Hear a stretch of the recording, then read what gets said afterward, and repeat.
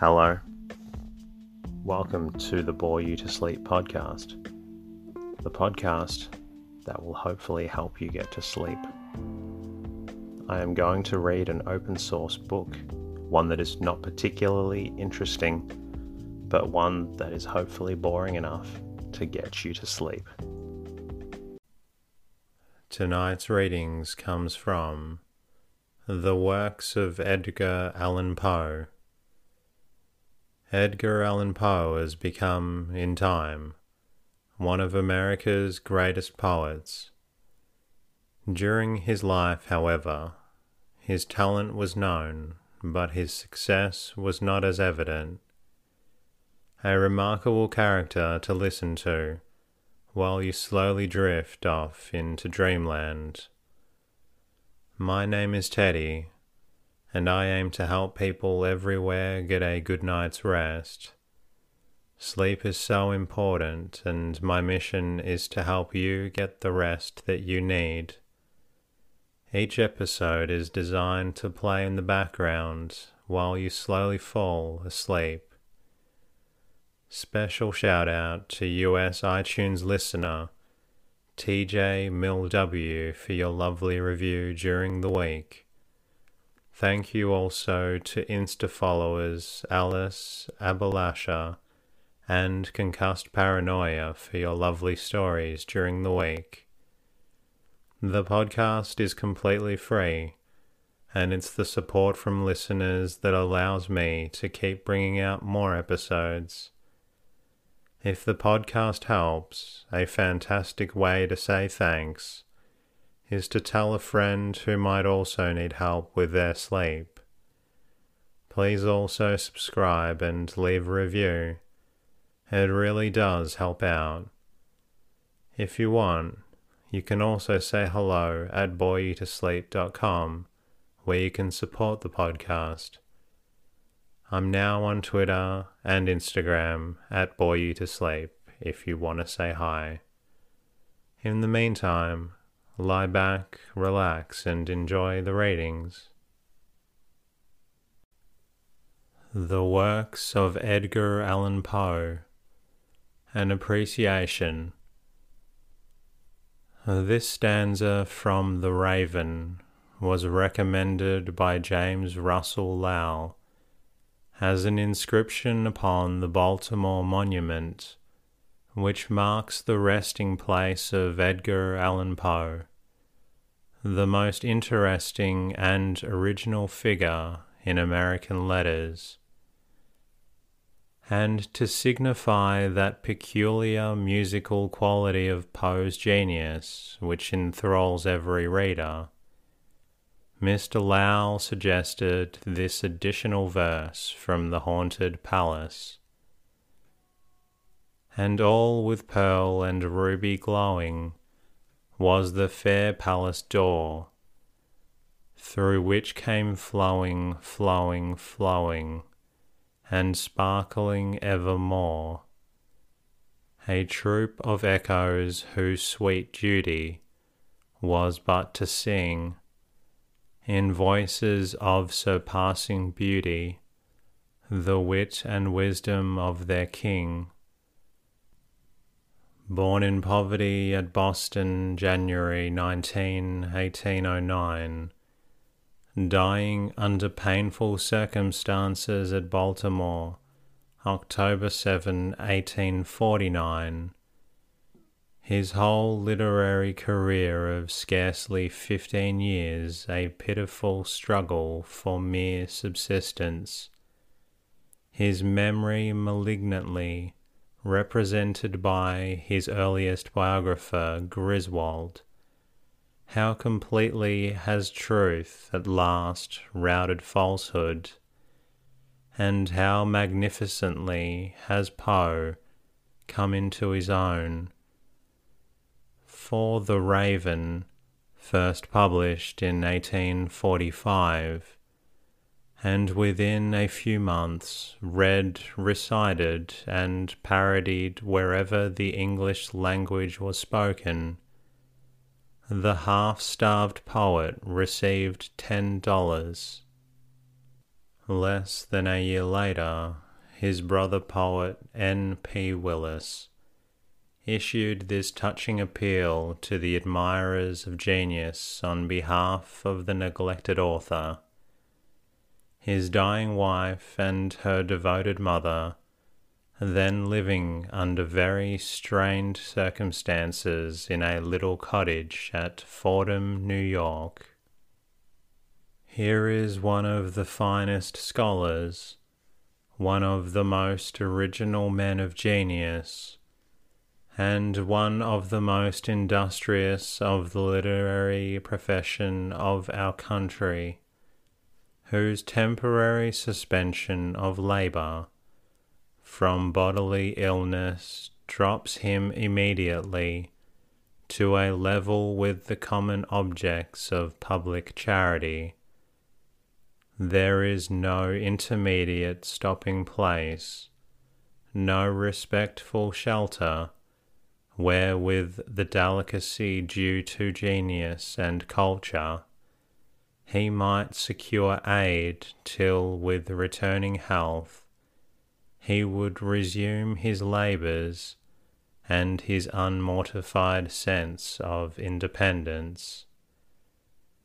And this was the tribute paid by the American public to the master who had given to it such tales of conjuring charm, of witchery and mystery, as the fall of the house of Usher and Ligeia, such fascinating hoaxes as the unparalleled adventure of Hans Pfaall, MSS, found in a bottle, a descent into a maelstrom, and the balloon hoax, such tales of conscience as William Wilson, the Black Cat, and the Telltale Heart, wherein the retributions of remorse are portrayed with an awful fidelity, such tales of natural beauty as the island of the Fae and the domain of Arnheim, such marvellous studies in ratiocination as the gold bug, the murders in the Rue Morgue, the purloined letter, and the mystery of Marie Roget, the latter a recital of fact, demonstrating the author's wonderful capability of correctly analyzing the mysteries of the human mind.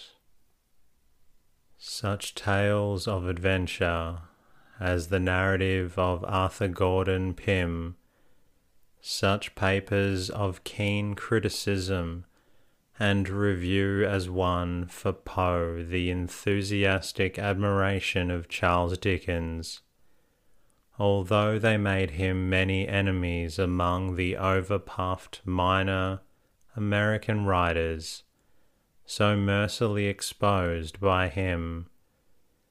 Such poems of beauty and melody as The Bells, The Haunted Palace, Tamer Lane, The City in the Sea, and The Raven. What delight for the jaded senses of the reader is this enchanted domain of wonder pieces! What an atmosphere of beauty, music, colour! What resources of imagination, construction, analysis, and absolute art! One almost might sympathize with Sarah Helen Whitman, who, confessing to a half-faith in the old superstition of the significance of anagrams, found in the transposed letters of Edgar Poe's name the words "a God-peer." His mind, she says, was indeed a haunted place, echoing the footfalls of the angels and demons. No man, Poe himself wrote, has recorded. No man has dared to record the wonders of his inner life. In these 20th century days of lavish recognition, artistic, popular, and material, of genius, what rewards might not a Poe claim? Edgar's father, a son of General David Poe, the American revolutionary patriot and friend of Lafayette, had married Mrs. Hopkins, an English actress, and the match, meeting with parental disapproval, had himself taken to the stage as a profession. Notwithstanding Mrs. Poe's beauty and talent, the young couple had a sorry struggle for an existence. When Edgar, at the age of 2 years, was orphaned, the family was in the utmost destitution. Apparently the future poet was to be cast upon the world homeless and friendless. But fate decreed that a few glimmers of sunshine were to illumine his life, for the little fellow was adopted by John Allan, a wealthy merchant of Richmond, Virginia. A brother and sister, the remaining children were cared for by others. In his new home, Edgar found all the luxury and advantages money could provide. He was petted, spoiled, and shown off to strangers. In Mrs. Allan he found all the affection a childless wife could bestow. Mr. Allan took much pride in the captivating, precocious lad. At the age of 5 the boy recited, with fine effect, passages of English poetry to the visitors at the Allan house. From his 8th to his 13th year, he attended the Manor House School at Stoke Newington, a suburb of London. It was the Reverend Dr. Bransby, head of the school, whom Poe so quaintly portrayed in William Wilson. Returning to Richmond in 1820, Edgar was sent to the school of Professor Joseph H. Clarke. He proved an apt pupil. Years afterward, Professor Clarke thus wrote: "While the other boys wrote mere mechanical verses, Poe wrote genuine poetry. The boy was a born poet. As a scholar, he was ambitious to excel. He was remarkable for self-respect without haughtiness. He had a sensitive and tender heart, and would do anything for a friend. His nature was entirely free from selfishness." At the age of 17, Poe entered the University of Virginia at Charlottesville. He left the institution after one session. Official records prove that he was not expelled. On the contrary, he gained a credible record as a student, although it is admitted that he contracted debts and had an unforgivable passion for card playing. These debts may have led to his quarrel with Mr. Allan, which eventually compelled him to make his own way in the world.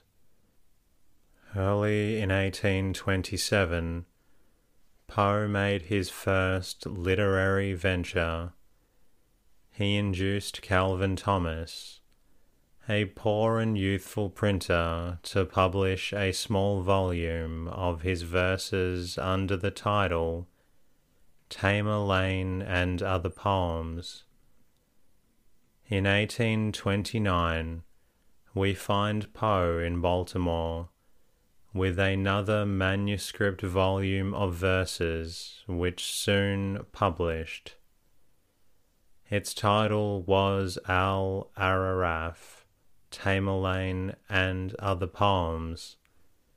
Neither of these ventures seem to have attracted much attention. Soon after Mr. Allan's death, which occurred in 1829, Poe, through the aid of Mr. Allan, secured admission to the United States Military Academy at West Point. Any glamour which may have attached to cadet life in Poe's eyes was speedily lost, for discipline at West Point was never so severe, nor were the accommodations ever so poor. Poe's bent was more and more toward literature. Life at the academy daily became increasingly distasteful. Soon he began to purposefully neglect his studies and to disregard his duties, his aim being to secure his dismissal from the United States service. In this he succeeded. On March 7, 1831, Poe found himself free. Mr. Allan's second marriage had thrown the lad on his own resources. His literary career was to begin. Poe's first genuine victory was won in 1833. When he was the successful competitor for a prize of $100 offered by a Baltimore periodical for the best prose story, a MSS found in a bottle, was the winning tale. Poe had submitted 6 stories in a volume. Our only difficulty, said Mr. Latrobe, one of the judges, was in selecting from the rich contents of the volume. During the 15 years of his literary life, Poe was connected with various newspapers and magazines in Richmond, Philadelphia, and New York. He was faithful, punctual, industrious, and thorough. N.P. Willis, who for some time employed Poe as critic and sub-editor on the Evening Mirror, wrote thus: "With the highest admiration for Poe's genius and a willingness to let it alone for more than ordinary irregularity, we were led by common report to expect a very capricious attention to his duties, and occasionally a scene of violence and difficulty. Time went on, however, and he was invariably punctual and industrious. We saw but one presentment of a man, a quiet, patient, industrious, and most gentlemanly person. We heard from one who knew him well what should be stated in all mention of his lamentable irregularities, that with a single glass of wine his whole nature was reversed. The demon became uppermost, and though none of the usual signs of intoxication were visible, his will was palpably insane. In the reversed character we repeat, it was never our chance to meet him. On September 22, 1835, Poe married his cousin Virginia Clem in Baltimore. She had barely turned 13 years. Poe himself was but 26. He then was a resident of Richmond and a regular contributor to the Southern Literary Messenger. It was not until a year later that the bride and her widowed mother followed him thither. Poe's devotion to his child wife was one of the most beautiful features of his life. Many of his famous poetic productions were inspired by her beauty and charm. Consumption had marked for her its victim, and the constant efforts of husband and mother were to secure for her all the comfort and happiness their slender means permitted. Virginia died January 30, 1847, when she was but 25 years of age. A friend of the family pictures of the deathbed scene, mother and husband trying to impart warmth to her by chafing her hands and her feet, while her pet cat was suffered to nestle upon her bosom for the sake of added warmth. These verses from Annabel Lee, written by Poe in 1849, the last year of his life, tell of his sorrow at the loss of his child wife. I was a child and she was a child, in a kingdom by the sea. But we loved with a love that was more than love, I and my Annabel Lee, with a love that the winged seraphs of heaven coveted her and me. And this was the reason that, long ago, in this kingdom by the sea, a wind blew out of a cloud, chilling my beautiful Annabel Lee, so that her high-born kinsman came and bore her away from me, to shut her up in a sepulchre in this kingdom by the sea. Poe was connected at various times and in various capacities with the Southern Literary Messenger in Richmond, Virginia, Graham's Magazine, and the Gentleman's Magazine in Philadelphia, the Evening Mirror, the Broadway Journal, and Godey's Lady's Book in New York. Everywhere Poe's life was one of unremitting toil. No tales and poems were ever produced at a greater cost of brain and spirit. Poe's initial salary with the Southern Literary Messenger, to which he contributed the first drafts of a number of his best-known tales, was $10 a week. 2 years later, his salary was but $600 a year. Even in 1844, when his literary reputation was established securely, he wrote to a friend expressing his pleasure because a magazine to which he was to contribute had paid him an extra $20 monthly for 2 pages of criticism. Those were discouraging times in American literature, But Poe never lost faith.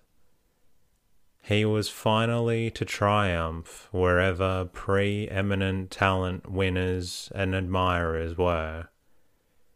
His genius has had no better description than in this stanza from William Winter's poem, read at the dedication exercises of the Actors' Monument to Poe, May 4, 1885, in New York. He was the voice of beauty and of woe, passion and mystery and the dread unknown, pure as the mountains of perpetual snow, cold as the icy winds that round them moan, dark as the caves wherein earth's thunders groan, wild as the tempests of the upper sky, sweet as the faint, far-off celestial tone of angel whispers, fluttering from on high, and tender as love's tear when youth and beauty die. In the 2.5 score years that have elapsed since Poe's death, he has come fully into his own. For a while Griswold's malignant representations coloured the public estimate of Poe as a man and as a writer, but these were misrepresentations. Thanks to J. H. Ingham, W. F. Gill, Eugene Didier, Sarah Helen Whitman, and others, these scandals have been dispelled, and Poe is seen as he actually was not, as a man without failings. It is true, but at the finest and most original genius in American letters. As the years go on, his fame increases. His works have been translated into many foreign languages. His is a household name in France and England, in fact. The latter nation has often uttered the reproach that Poe's country has been slow to appreciate him, but that reproach, if it ever was warranted, certainly is untrue. Edgar Allan Poe by James Russell Lowell.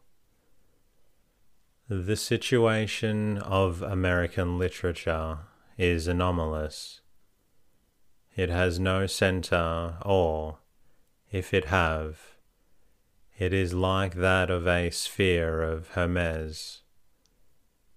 It is divided into many systems, each revolving round its several suns, and often presenting to the rest only the faint glimmer of a milk and water way.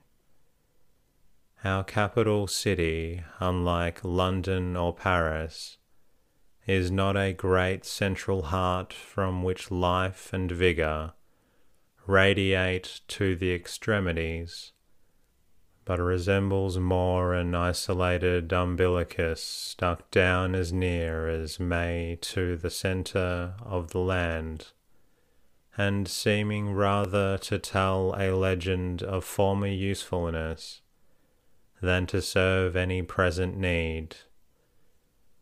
Boston, New York, Philadelphia, each has its literature almost more distinct than those of the different dialects of Germany, and the young queen of the West has also one of her own, of which some articulate rumour barely has reached us dwellers by the Atlantic.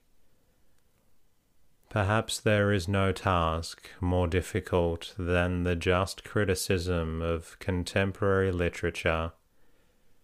It is even more grateful to give praise where it is needed than where it is deserved.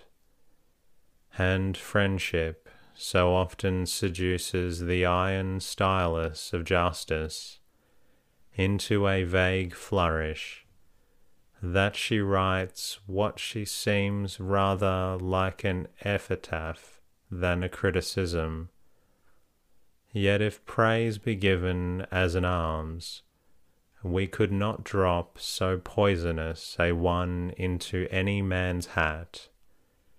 The critic's ink may suffer equally from too large an infusion of nutgalls or of sugar.